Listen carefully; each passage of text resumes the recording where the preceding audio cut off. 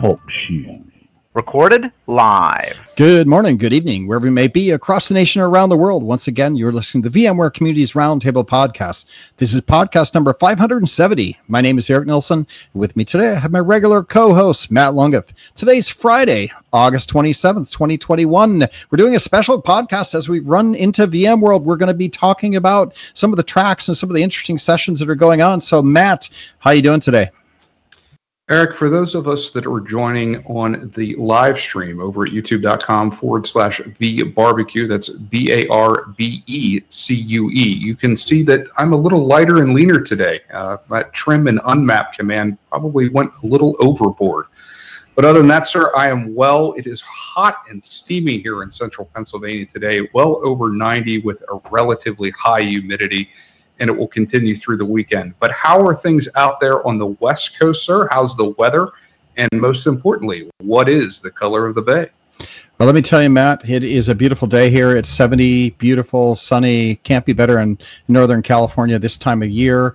And we got the fire season up in Lake Tahoe that's gotten things smoky, but it's blowing east. And so we're having a good time here in the Bay Area right now. Perfect, beautiful weather. On the show today, we're going to be talking to Brad Doctor. Brad is head of security engineering and security architecture at VMware. He's got a group of people, a big group that works for him, and we've got Brad on the show. We're going to be talking to him about all things security with regard to VMware and more particularly VMworld and what's happening this year at VMworld. They've got their own track. So, Brad, welcome to the show. We're going to get to you, but just want to say hi. Hey everyone, happy to be here. That's great. Before we get to Brad, let's just do a little bit of the news. And Matt, I got to say this. I should blow my air horn, but as of this podcast, we are going to cross the 1 million download mark on the TalkShoe MP4 platform that counts most of our downloads. And as you guys all know, we get anywhere from 3,000 to 5,000 downloads per week. So thank you for that. But this week, this episode will cross the 1 million download mark. Congrats to you and John Troyer and all the legacy of the podcast. And here's to another million more, Eric. Yeah, there you go. Keep on going. We're excited about that. Thanks for listening. In the news today, Matt, I know that we did some announcements at VExpert. I know Corey's not here, but why don't you mention it? Yeah, so VExperts that are out there that are current VExperts, the VExpert celebration party for VMware, there's going to be 2 separate events. For the Americas on Tuesday the 5th from 6 to 8 p.m. Eastern. And then for our friends over in EMEA, will be Wednesday 10/6 from 10 a.m. to 12 p.m. Eastern. So again, 2 distinct parties there, depending on what time zone you're in. Our friends and VExperts over in the APJ region, please join it at whatever of those 2 events that are out there that would suit your schedule the best. Look for the 2 separate email invites. This will be done over Zoom. That went out. Corey has sent the details within. There will be giveaways and votings and some award winners from categories and votings that happened earlier in this year for different blogs and contributions from the VExpert community. So again, on the Americas on Tuesday the 5th and EMEA on Wednesday the 6th. I would definitely say it should be a fun party. I think we got our act together this year at VMworld. There's a lot of cool stuff going to happen. The VExpert party is one of them. If you're a VExpert and you're listening, you want to go register for this thing because I know that there is like $20,000 of budget that are going to giveaways for the VExpert party this year. And we're creating a VExpert store front that you'll be able to get your code and go get something. If you're in the party, we've got a lot of different rewards. We're probably going to have additional giveaway as well. So we really want to do this right this year because we didn't do a party last year. So again, we're online. So we're actually going to be doing some cool stuff online and awards and prizes and a storefront that you can go get things shipped to you and automatically for free globally. So got that act together. So we're excited about that. And again, just to remind you, October 5th through the 7th is VMworld. Registration opens up, I believe, on the 8th, which is not next week, but the week after. after the Wednesday, the week after, I believe, is the 8th. So get ready to go build your schedule. We're going to be putting together a letter for your boss that says you want to go to VMworld and take the time off. So we're going to have a letter, just like you always would try to convince your boss to give you the travel budget. This year, we want you to take the time off, register for VMworld, have that calendar blocked so that you can actually go participate in all the sessions and all the cool activities are going to be happening throughout those 2 to 3 days. So excited about that. Set the time aside now. Block That's it right, off if right. you can. That's right. This is a way, none of us take vacations, right? We're all so busy working and turning on through Zoom. It's so easy just to do this work that we don't even know what a vacation is anymore. So you know what? This is going to be your stay-at-home vacation. Geek out, come to VMworld, learn some security. Did you know that security is trending now?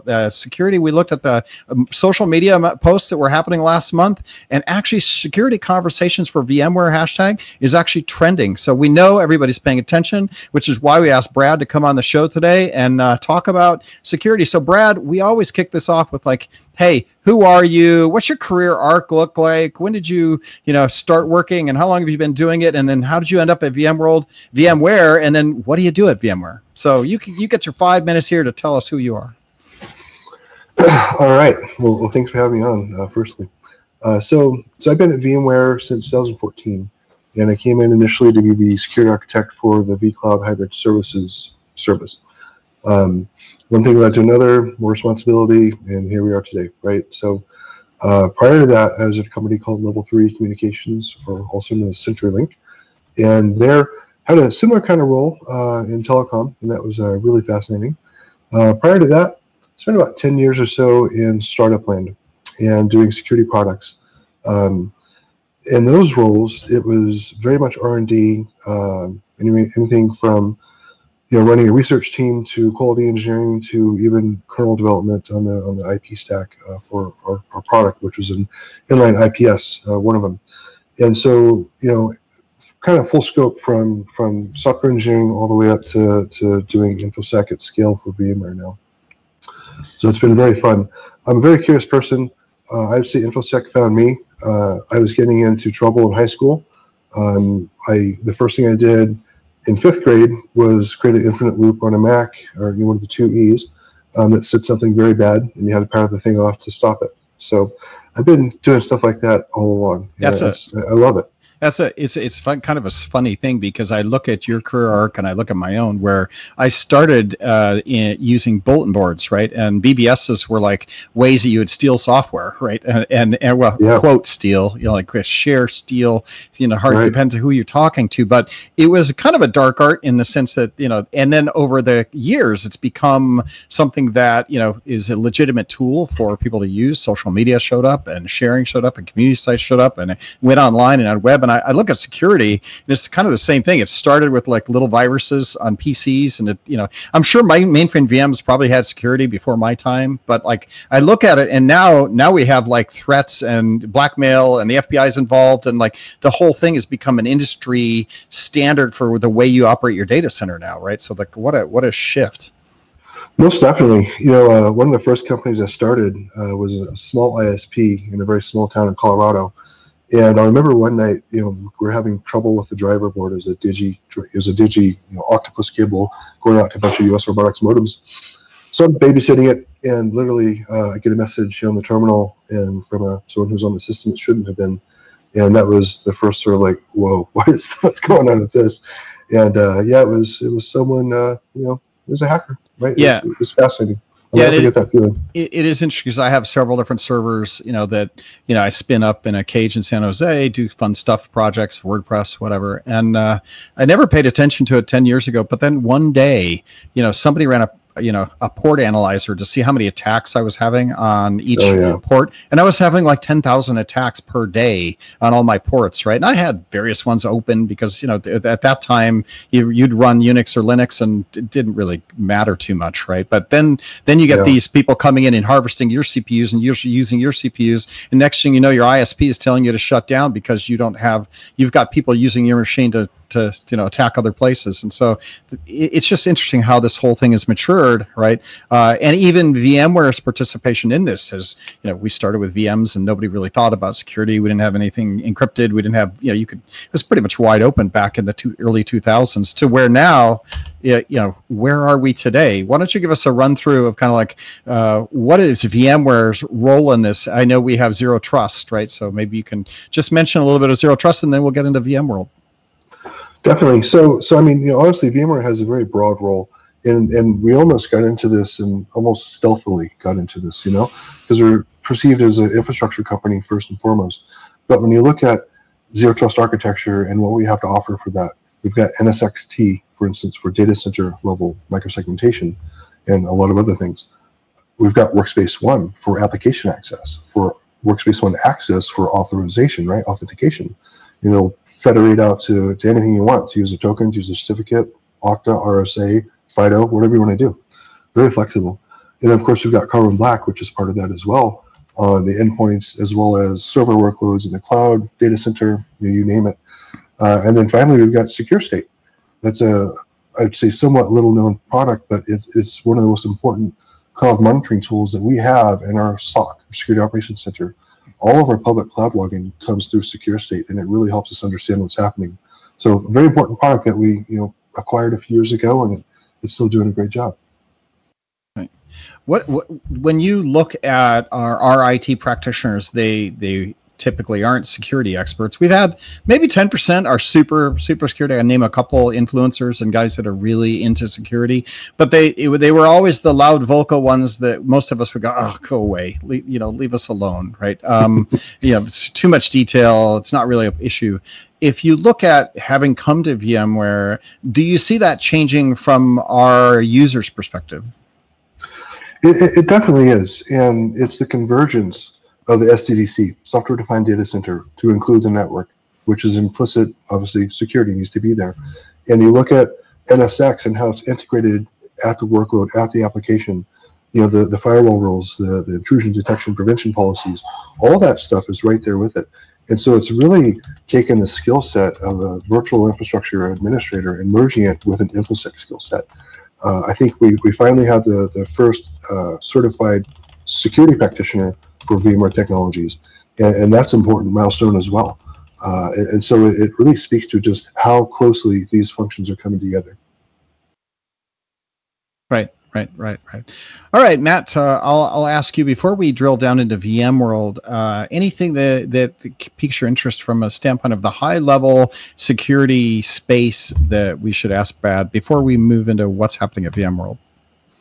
Well, just coming back from the EUC side of the house, and always being my peak of interest of how this anywhere workspace and security are now merging in with one another with our SASE approach, right? With how that now has developed and is now being pushed to the forefront from both through the total EUC stack. So, Brad, if you could elaborate a little bit of how that has now transitioned and is integrated with, not only Zero Trust, but then with our current EUC play. Definitely. So, Zero Trust, as buzzwordy as it is that for a reason, because it's a very fundamental and incredibly important shift in architecture. This is not about new tools, new technology, new fancy buzzword, whatever. This is about architecture. And when you look at what it enables you to do, for instance, you can manage your entire fleet, mobile, laptops, even servers through Workspace ONE. You can push down Carbon Black. You can push down competitive products. It doesn't matter. You can pre-configure. You can do all these things. You can have all of your endpoints not joined to any sort of Active Directory. Have everything work from home native, right? Workplace anywhere. Sure. You can do all whether these that's things. A corporate device or a BYOD. Exactly. It doesn't matter, right? I mean, the capabilities are the same, and they're also very privacy focused. And so you can have that device, such as your phone typically, that you bring, be both work as well as personal, and have that separation, from a privacy perspective. So very important.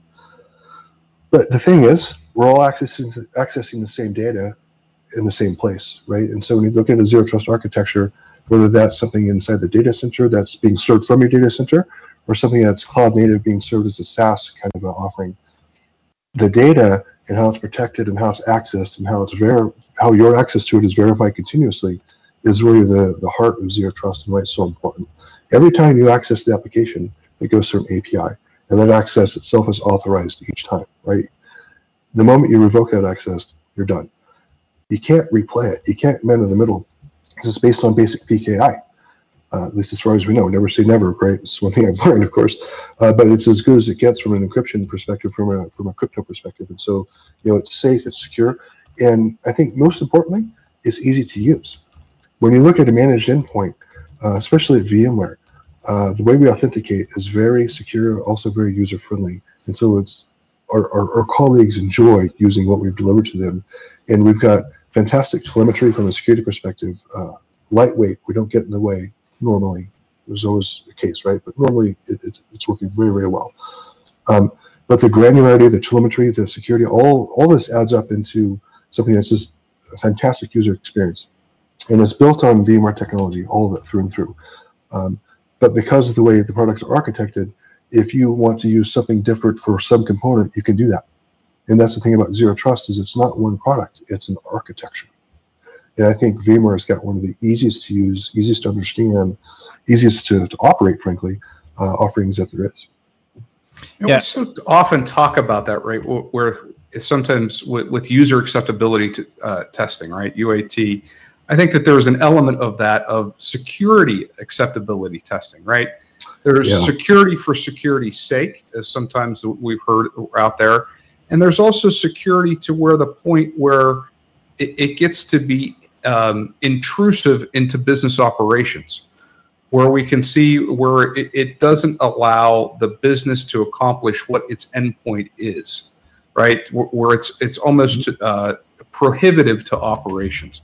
And I think VMware does a great job of that, right? With recognizing where we need to be to deliver that seamless experience for both the end users and the operators of that security infrastructure, so that it delivers that high level of security, but also does so in an unintrusive way to the people that actually have to interact with the endpoint device and those applications that ride on that device, whether that be a corporate-owned endpoint or a BYOD. Totally agree. And our strategy is to never slow the business down. If anything, the business should be able to go faster because of the things that InfoSec does. That's incredibly important. We can't add friction to the business. We can't have roadblocks. We can't, and so it's really a risk management exercise, because when you look at the products, they're ready to go. How you implement them is incredibly important. And our approach to that is always based on risk. How long should you be able to go without logging in again? For instance, right? Right. Even though it's easy to log in, but how often should that be? What's the actual risk? What's the difference between a day or 2 days or an hour or 2 hours? It's that type of thoughtfulness that we put into everything we deploy. And I'll tell you a quick story. One time, one of the keynote speakers actually at VMworld challenged us and said, "I don't have your stuff on my laptop. It's not there." I'm like, really? I'm thinking, oh man, this is terrible. They said, well, okay, we'll do this, right? Open up the terminal and type this command. It's like, oh, it is there. Wow. Sit back, like, okay, you guys are doing a good job. It's like, I had no idea. Like, yeah, good. I'm glad it's actually working. So that's like, the ultimate testament to what good looks like when it comes to end user computing and a colleague's experience. Like, oh, it's not there. Well, actually, it is. Yeah, I like the idea that VMware also, spends time below the operating system, on the hypervisor and NSX to kind of do this, endpoint management, because I don't trust the operating system vendors anymore. Like, all of us know that, it's not secure.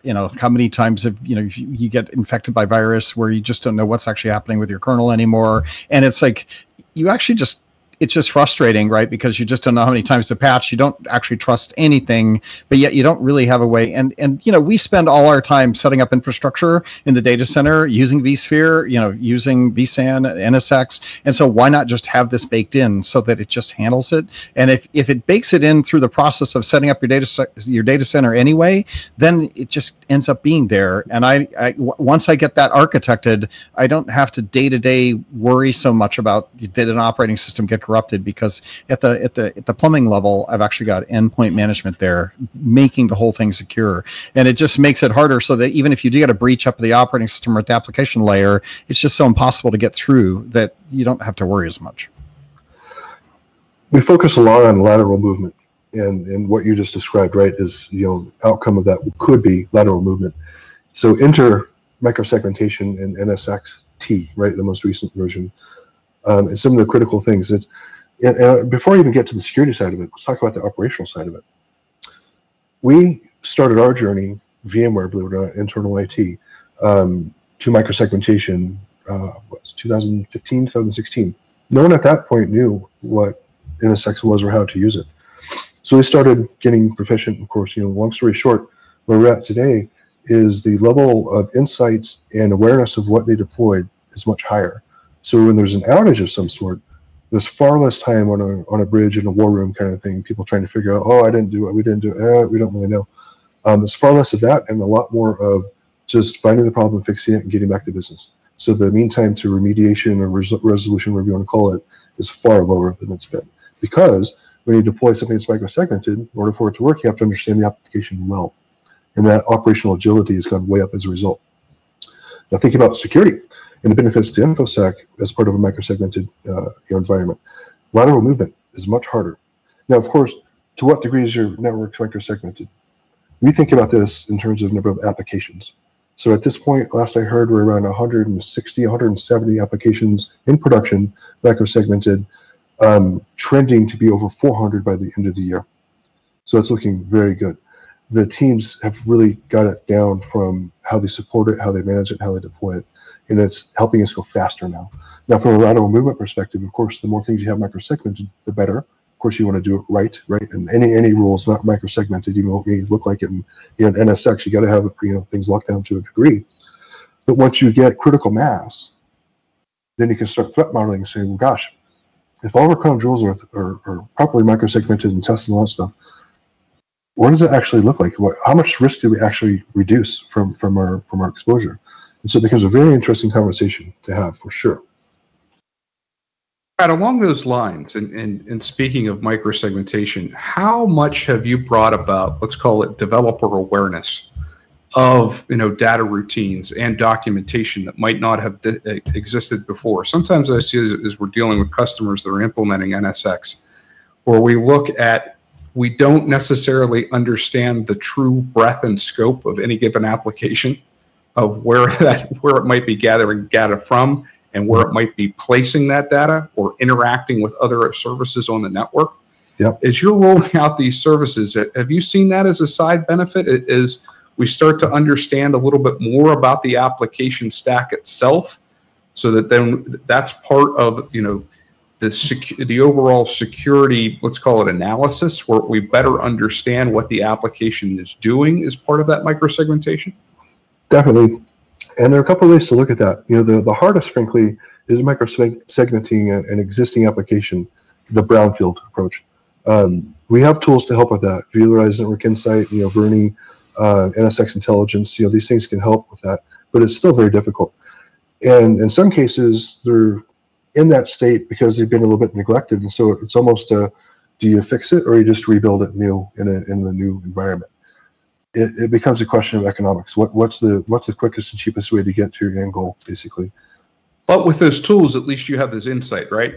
You can make that tactical decision of now you have the information and the pathways, what it might take to rebuild or do a net new ground up deployment on another platform, or maybe containerization if you're looking at that particular, if you're going there anyway, so to say. Maybe this is now the impetus to refactor that app. Indeed, yeah. And every organization is going to have their unique requirements and approaches, but a lot of the issues you have been anticipated with the offerings we have from a product perspective to make that adoption easier. At the end of the day, that's what it's about, is making it easy to adopt. All right. And with that, let's talk about VMworld. First question, Brad, are you going to VMworld? Are you speaking at VMworld? I'm going, but this year I'm not speaking. However, some of our folks are, so that makes me much happier, to be honest. It's good to be able to delegate and let the younger crowd come up and spend some time getting some experience doing that, and sometimes even more senior people, for that matter.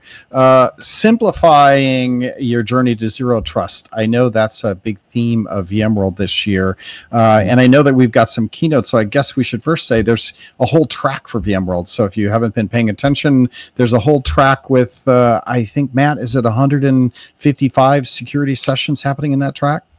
Right. So if you go to the VMworld.com title page or main page, and then you click on tracks, you'll see that security is a featured track this year. And then if you drill into those given sessions, there is 155 individual security or security-related sessions that are out there. Now, these range, the gamut. This could be zero trust. This could be more about anywhere workforce, securing the multi-cloud or whatnot. But if you click on that track, this will walk you through all of those security-focused presentations that are going to be out there for VMworld 2021, and to dive into details of all of those individual sessions. I got a little bit of time to look through some of them, and I know we are limited in how much time we get to spend with you, Brad. But one of the fun topics, I don't know if I would call this fun, but innovations in ransomware defense for multi-cloud environments. What is this? Where is ransomware these days? I know that would be something I'd be interested in, making sure that if I've got stuff running, that I'm not going to get a mail from somebody saying, yeah, I've just encrypted your database and you owe me $10,000 in order to get your data back. Like, where are we going with some of that stuff? And I think that's an interesting topic. Yeah. Ransomware is a serious problem. And ordinarily, let's put it this way. The most common way to get into an organization to start a ransomware event is through an endpoint. So when you think about zero trust and zero trust architecture, and a subtle point that I mentioned earlier, an endpoint not being on the domain. This is important because endpoints that are fully joined to the domain have a cache of the credentials on the domain, right? Like a Mimikatz attack, for instance. What we see happen often is those credentials will be taken off of that endpoint, cracked, and then they'll come back and use that endpoint to pivot into the network, either across the VPN or maybe connecting to the VPN directly themselves as one of your users, right? So having a fully authenticated session directly into your network. When you think about that, how is an organization in that state going to be able to defend against something like that? So once the perpetrators are in, it's pretty much just a matter of time and it's game over. It's as bad as it seems. We've helped a number of situations as much as we could, and the symptoms were all the same, right? They were based on initial entry, were based on credentials. And once you're in, probably not microsegmented, probably not a zero trust architecture inside the data center either. So it's carte blanche. Take the data, start encrypting stuff, start demanding your ransom. Horrible. So it's a big deal. And we've got the tools to help, right? But these, again, zero trust architecture. It's so important. It's not just doing this or just doing that. It's the whole architecture. And it really starts with credentials, not using passwords. We have internal policy written that says a password is never an acceptable form for any reason, right? I forget exactly what it says, but it's never an acceptable form of authentication. I just searched on ransomware on the security track, and I think I'm looking at 10 different sessions talking about ransomware, how to prevent ransomware attacks, innovations in ransomware defense, to ransomware resistance and recovery using vSphere security. So a lot of cool topics to be able to just bring you up to speed, either from basic or even some more sophisticated topics here. It looks like there's plenty of content to spend quite a bit of time. You should, would encourage people to register. Yeah, there's a lot of very interesting content for sure. On the topic of zero trust, a name that you should know is Peter Bjork. Years ago, Peter was at VMworld. Years ago, talking about zero trust, right, and how to do it with our tools at that time. So this is session SEC, so SEC 1028 or 1028. And Peter Bjork. So have a look at that, because he's also helped us as well with his vision, his knowledge, and all that. And that's going to be a really, really good one. And it's a very practical approach to how you actually implement Zero Trust security architecture. Nice. I'll also do a shout out to all our community listeners. Bob Plankers, Senior Technical Market Architect, comes on the podcast quite often. He's going to be doing ransomware resistance and recovery with vSphere Security, SEC 1385. That's another one. If you know Bob, he's awesome. Go check out his session and register for that one as well. Other topics here that maybe should be mentioned, innovations in securing the distributed workforce. I think you talked a little bit about that. We didn't mention the keynotes. I suppose we should mention the keynotes a little bit. If I come back up to the tracks and you select security, you will see that I'm in search mode here. Got to get rid of ransomware. You will see who is doing the tracks, and I will get Brad, I'll get your opinion on who that is once I manage to clear and find the security track. Here we go, and I'll get the speakers. Sure. So we got Patrick Morley, Renew, and Dr. Emily Estwick. Any information that you can tell us about those people? Because on the site it just has them. It doesn't say what they're going to be talking about or who they are or anything about them. So I wonder if you know anything. Yeah, definitely. So Patrick Morley is the general manager of our security business unit. He was formerly the CEO of Carbon Black. And so he came with Carbon Black, and amazing person, amazing speaker as well. If you want to learn something, that's a great place to go for sure. Yeah. Go ahead. I think Renew is VP of Product Marketing, EUC, so I would assume she'll be talking about EUC security and that whole space that we've been talking about. Indeed, and I can't understate the importance, or overstate the importance rather, of Workspace ONE and EUC and all that as part of the Zero Trust architecture. When you look at the synergy with Carbon Black, it was a fantastic match, and we use them extensively, obviously, as part of our strategy here at VMware. But it's good stuff, so it'll be very interesting. Okay, and Dr. Is it Amelia Estwick? Yeah, Dr. Estwick. Yeah, so threat research at VMware and the TAU threat analysis unit, I believe is what they actually call it within Carbon Black. You talk about a critical function in a critical role, a critical department. The threat intel, all that stuff feeds directly into Carbon Black and our customers, and impacts our customers directly. Last Line is another acquisition we did that's being integrated into NSX, also relies on threat intelligence. So these are foundational contributors to our security products. So incredibly important. I'm sure. I mean, how much of these, of any given vulnerability that's came out there, within, let's say, the last, Brad, you would be able to comment to this, 3 to 4 years, mostly 0 day, right? Or we're seeing, this isn't where we're picking up a signature for a known exploit. And sure, in some instances, but I would say mostly not anymore, right? This is where we need that extra level of what is a nominal state on the network. And then now that we have a known good state, where we can use those advanced analytics to say, okay, something's not right here, right? And then to set off a flag after our SOC.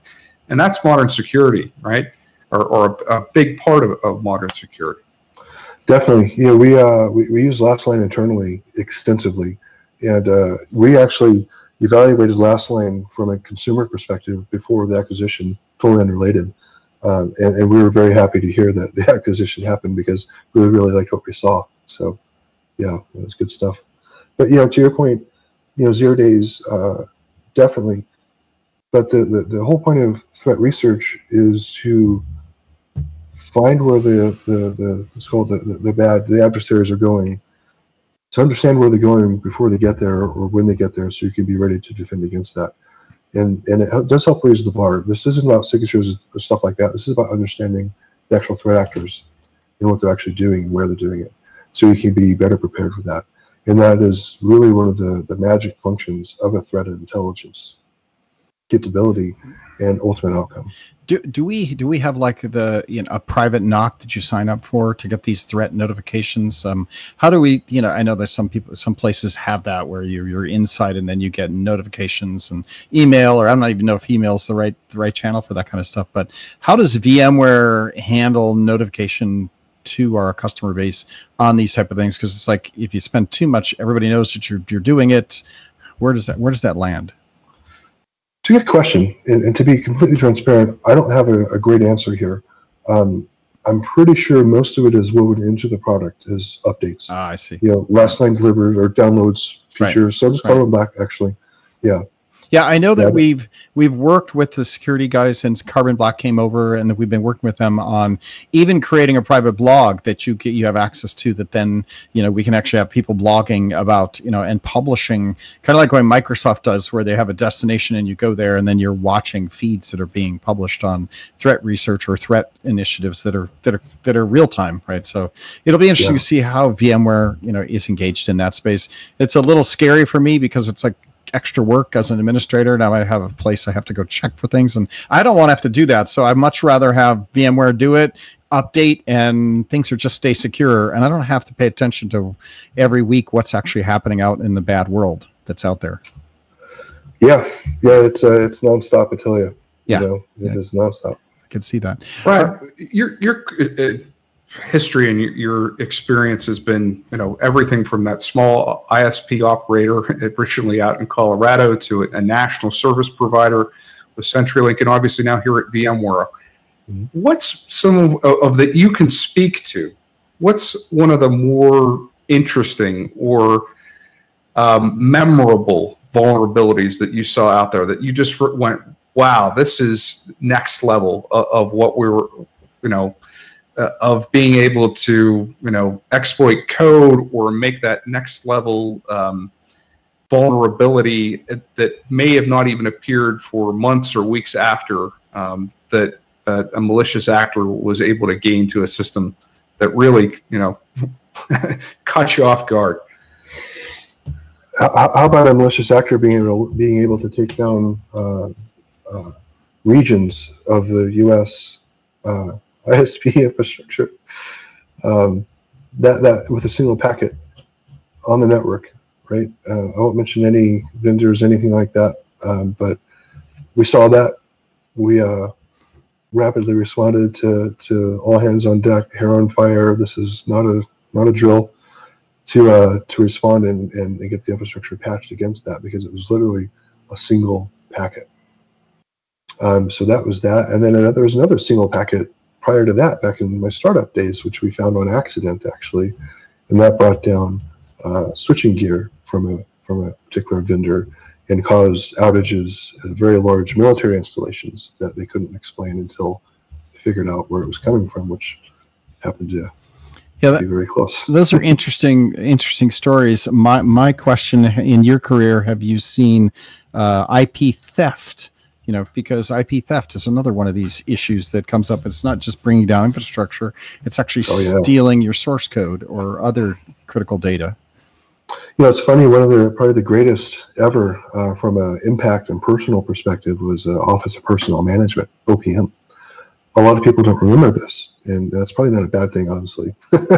But if you look it up, OPM has all the SF-86 forms for anyone who's ever had a clearance. All of that data was taken. This is partly where CrowdStrike and Mandiant really got their name started, right? Or made their name, I guess you could say, because they really helped peel back and figure out what actually happened there. And if you're scratching your head saying, what is this? You should really look it up, because it's an important part of history. And so I'd say that's probably one of the most impacting, because as someone who's held a clearance at the highest level in the past, you give everything. Fingerprints, friends, relatives, cousins, like there's no question that goes unanswered, is my point. Whatever, and who knows what else they had in addition to the form you fill out, right? And so, if that were to happen now, I would actually worry about the kinetic outcomes that would result for something like that today. Very different time. Yeah, that's just an interesting perspective, right? Because it's also human life. It's risky. It's like not only capital loss, but just human loss, right? Yeah. Yeah, I mean, think about it. Every person who held a clearance, again, this is all public knowledge, right? Every person who held a clearance, their information was taken. Yeah. Let that sink in. Yeah, that's a different level of that. Gets into government security and a whole nother level of security, right? Right, Military right. security and all of that, right? Yeah. So there, yeah, it is a serious piece, and if we can obviously provide solutions, it's good. It's good. Matt, we're coming up. I know we have a hard stop in 4 or 5 more minutes, so we always typically ask Brad. You're going to be promoting sessions at VMworld. Do you get out and do other things in the ecosystem, or are you just busy running, the engineers that are working on the problems? Yeah, between family and work, every day is pretty well packed at this point. So, yeah. Right. What could the community do with regard to helping you, either, move the message forward, move the industry forward, move VMware forward? We get a lot of V-experts and a lot of people that listen to the podcast that are, either advocates or bloggers. Any kind of thoughts around what our user base and our community can do to help VMware move forward in this space? A checklist of things to do. Yeah, we always talk about vendors and technologies and all these fancy things, and look where we are. Are we any better? It's about architecture, and I think that's where the conversation really needs to switch. When we talk about practitioners and people actually doing this stuff, right, it's really about architecture. You should be able to swap in a vendor for any function and do equally well. You shouldn't rely on a single layer of protection for your entire operation, right? And so again, it's about that architecture, and it's about getting the bar higher and higher and higher, and keeping it going up. And so I think that's where the conversation really needs to shift to is, okay, how can we make this architecturally difficult to compromise or unappealing to go after? Now you're on the right track. It's not about buying the next whiz-bang product. It's not about the latest and greatest technology. It's the architecture. All right. And then finally, because we've got like 2 minutes left, question, are you on Twitter? My guess is no. Security guys generally aren't on Twitter, but if you're on Twitter, we'll give you a shout out. Yeah, I have a handle, but I don't really. You don't use it. I wouldn't think so. I wouldn't think so. And because we publish on VBarbecue, you can go to youtube.com/VBarbecue. We always end the podcast with a barbecue question. So, Brad, we didn't ask you, where do you reside on the planet, and then what's your favorite either barbecue you make or barbecue joint that you go to? Sure. So I'm in Denver, Colorado, or closer to Louisville, Colorado. And in Louisville, there's a great place called Lulu's Barbecue, Lulu, Lulu's. It's absolutely amazing. Some of the best brisket I've had. And I've had brisket in Texas, which is amazing too, don't get me wrong. But when you get out of Texas, this is about as best as I've found outside of Texas. I was going to say, Colorado doesn't know anything about cattle or barbecue. No, those guys don't have anything up there. Best rodeo I've ever been to is, up in Colorado. So that's a nice place. Good place to live. Sorry, you're breathing some of our smoke from the Sierras, but that's just the way it goes. Good barbecue brisket. You like brisket, and it's Lulu's in what city? In Louisville, Colorado. Louisville, Colorado, Lulu's. All right. Correct. Give a shout out to that for lunch, actually. And, if you go there and you mention Brad Doctor's name, they'll look at you and wonder if you're okay. Right. Exactly. Brad, thanks a lot for joining us today. I would encourage everybody, if you made it to the end, thank you very much. Go to VMworld, look at the security tracks, the ransomware, Bob Plunkers, and the ones you've heard today. Go register for a couple of these. It'll be good for your career. It's good for all of us to, understand how to get here. So thanks for being here, Brad. My pleasure. Thanks for having me. Matt, thanks for coming on a Friday and talking VMworld. I think we're going to make this a regular VMworld, talk about all the cool sessions that are happening at VMworld Friday afternoon barbecue session. It's that time of the year, so why not? Why not? Yeah, love it. All right, Brad. Thanks a lot, guys. We'll be back again next Wednesday live for HOL, I believe. And until then, everybody have a great weekend and get some barbecue.